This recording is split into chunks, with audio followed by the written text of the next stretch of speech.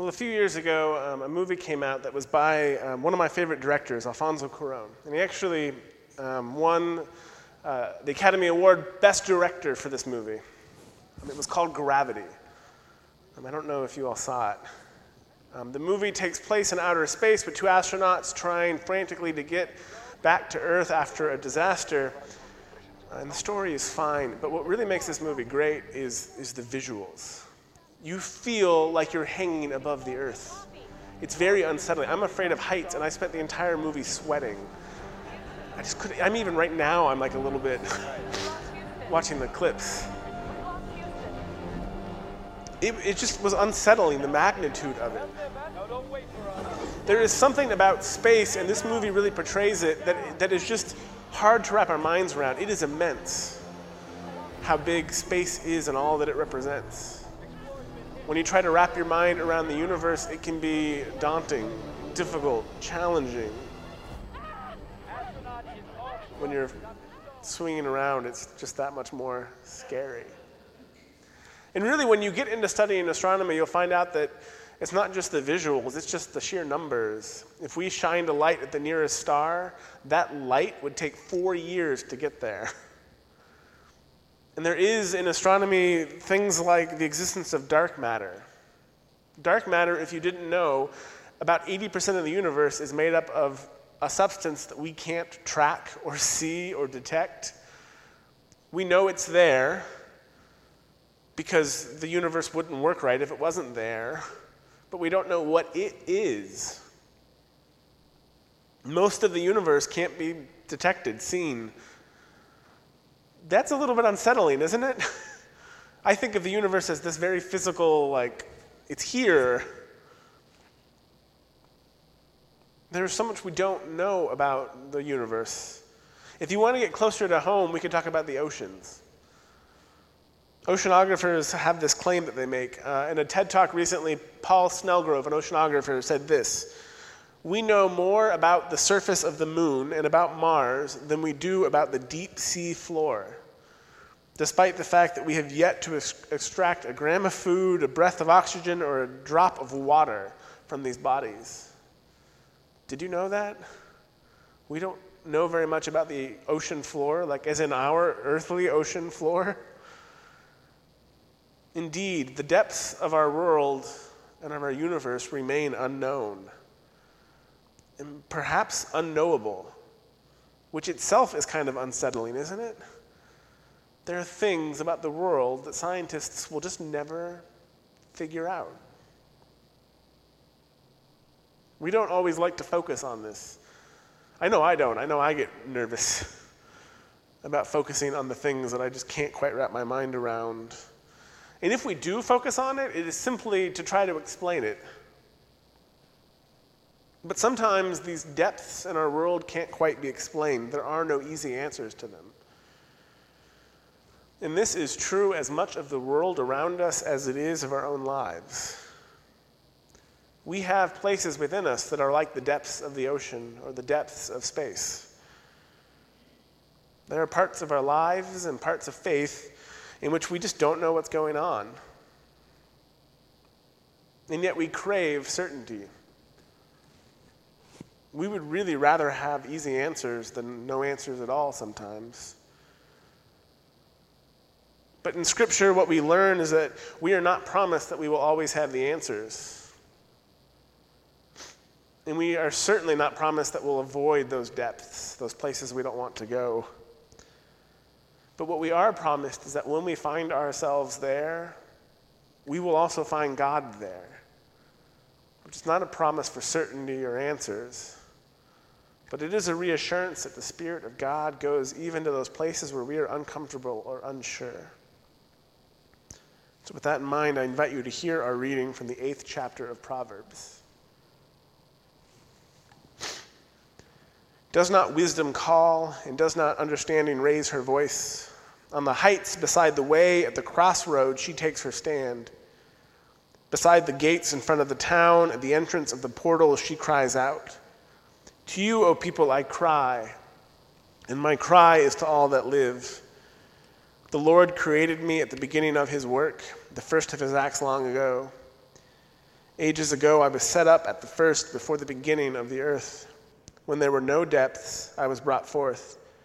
When there were no springs abounding with water, before the mountains had been shaped, before the hills I was brought forth.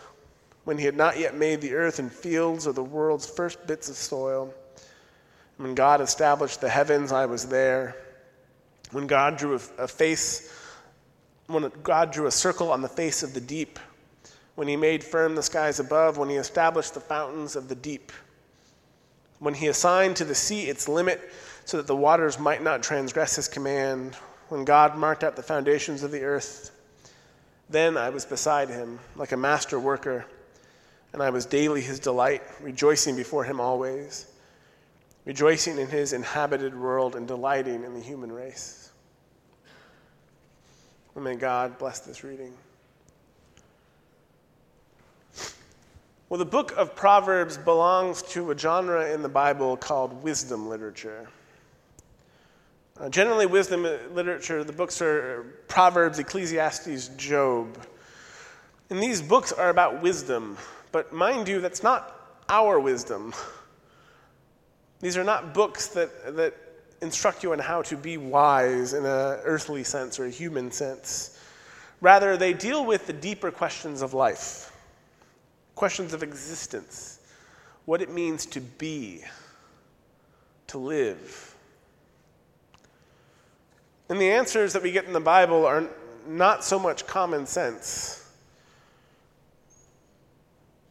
They don't quite always work the right way that we think they should. So think about the book of Job. We all know the story of Job, right? This guy has a lot of bad things happen to him because the Ha-Satan, the one who opposes God, comes to God and says, I bet you Job will not follow you if bad things happen to him. And so the question that Job asks us, though, is a question that many of us have asked before. Why do bad things happen to good people? This is a theological question. It's called theodicy. And I'll tell you a quick side story. When I was in divinity school my first semester, there was a class on theodicy that I thought was a class on Homer. It's not the same word. I was like 2 years into divinity school before I realized that it wasn't the same word. Anyways, Theodicy.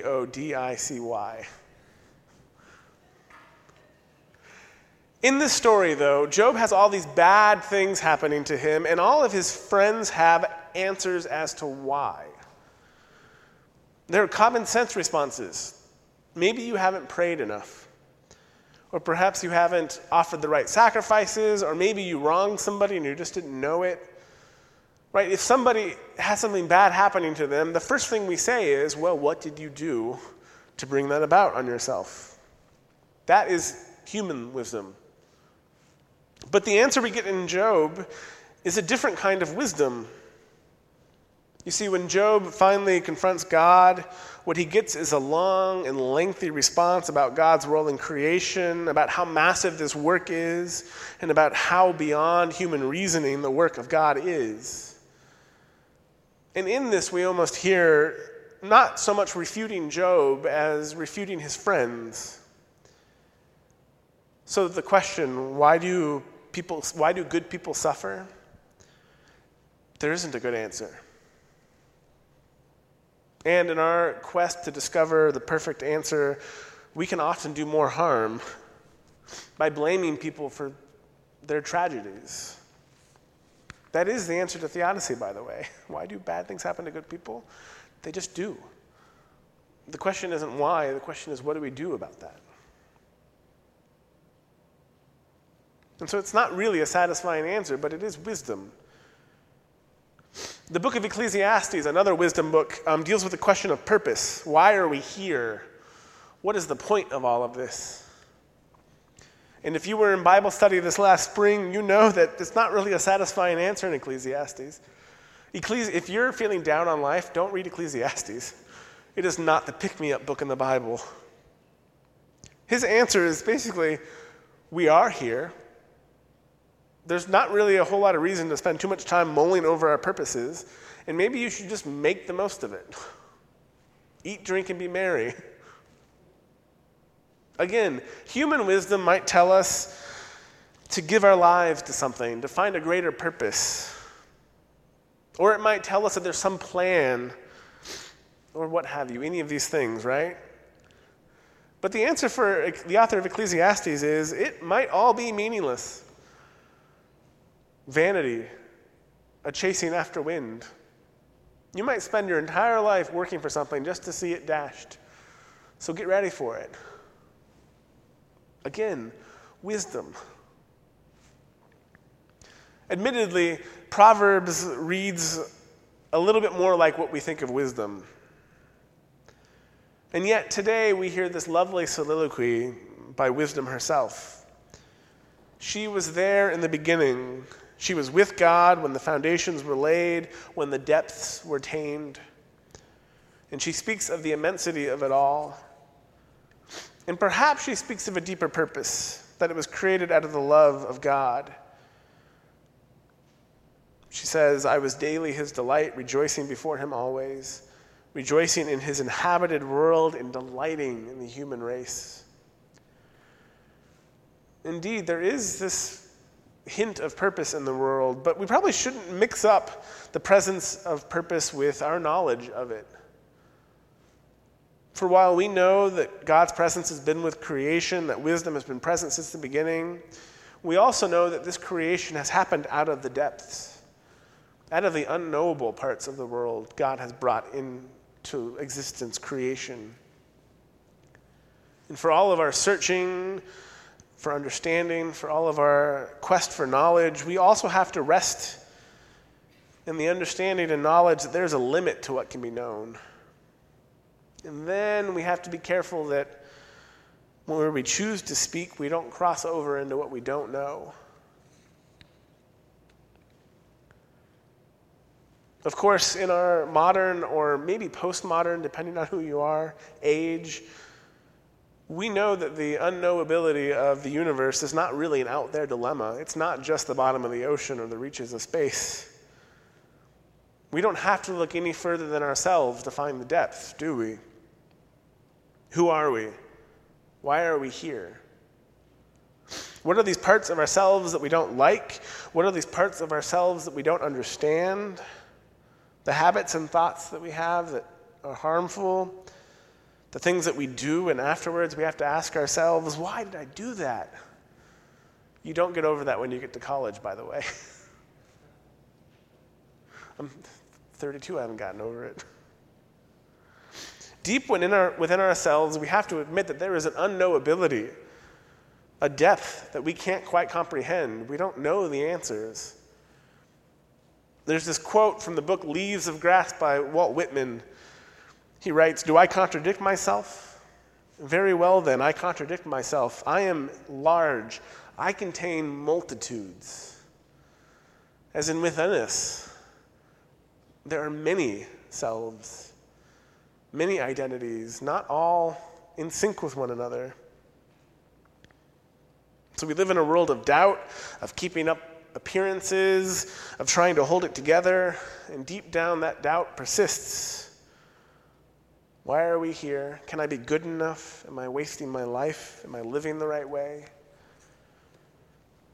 These are all the questions that we just can't know the right answers to completely. They are our depths, the unknowable reaches of our soul that cry out.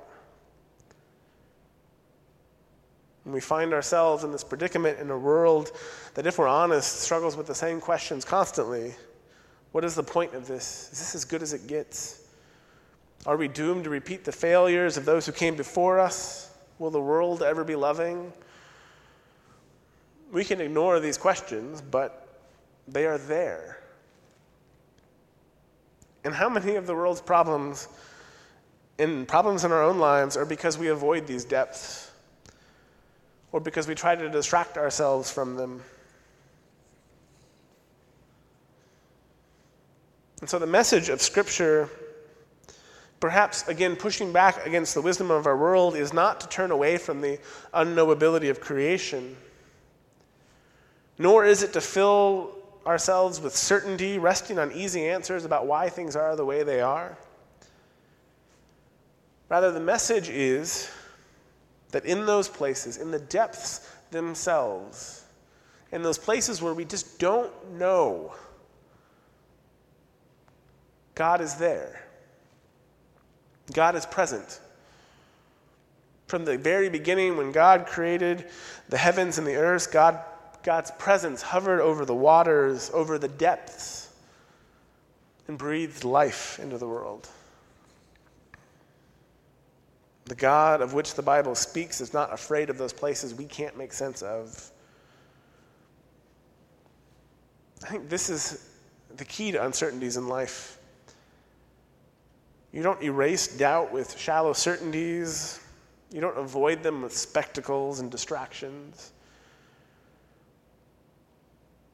Rather, you learn to be present with those places where we don't have answers, and learn to become aware that God is there too. As the psalmist writes, "Where can I go from your spirit, or where can I flee from your presence? If I ascend to heaven, you are there. If I make my bed in Sheol, you are there." And depending on the translation you read, Sheol is often translated as depths. If I find myself in the depths, you are there. We hear it again in Romans.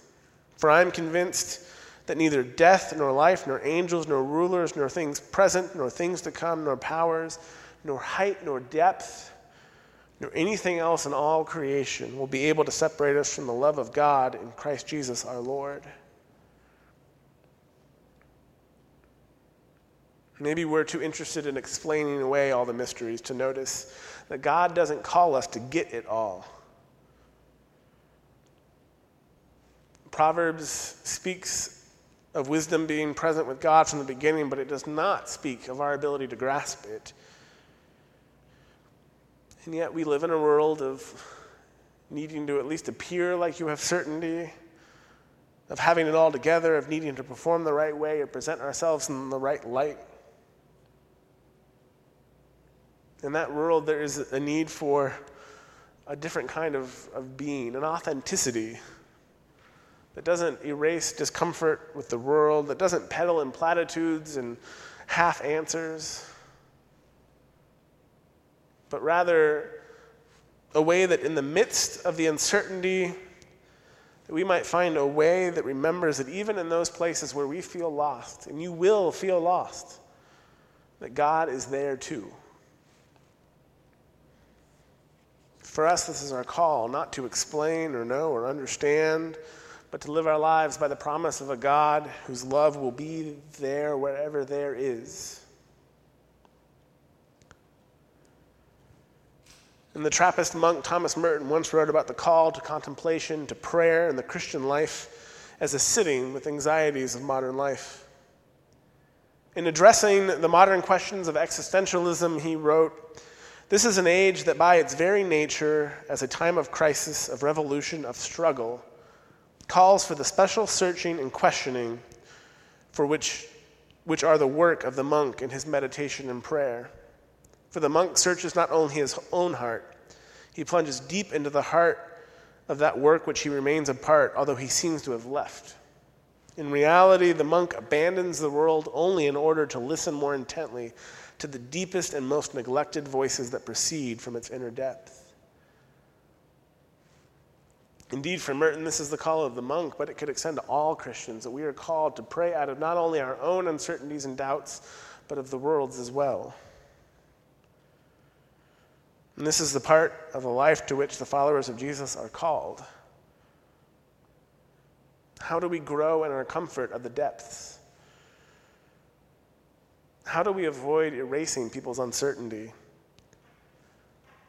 How do we help lead the world in a way that leads us to be more comfortable with that which we can't know, with the mystery of the universe? For Scripture doesn't call us to have all the answers, nor is God afraid of the depths, not even of those we find in our soul. The beauty of the Genesis story is a God who hovers over the depths and doesn't conquer them or beat them or anything else, but rather breathes life into them. our questions, our doubts, our darknesses are not rejected by God. And so when we inevitably find ourselves in those places, we will also find God, ready to embrace us, to accept us, and perhaps even to create within us new ways of being. This is the message of creation. It is the wisdom that has been there since the beginning. And if we're honest, if we find ourselves in that place again, she will show up again. That wisdom of God that has been there since the beginning, breathing, designing, making, creating. She will keep showing up. Amen.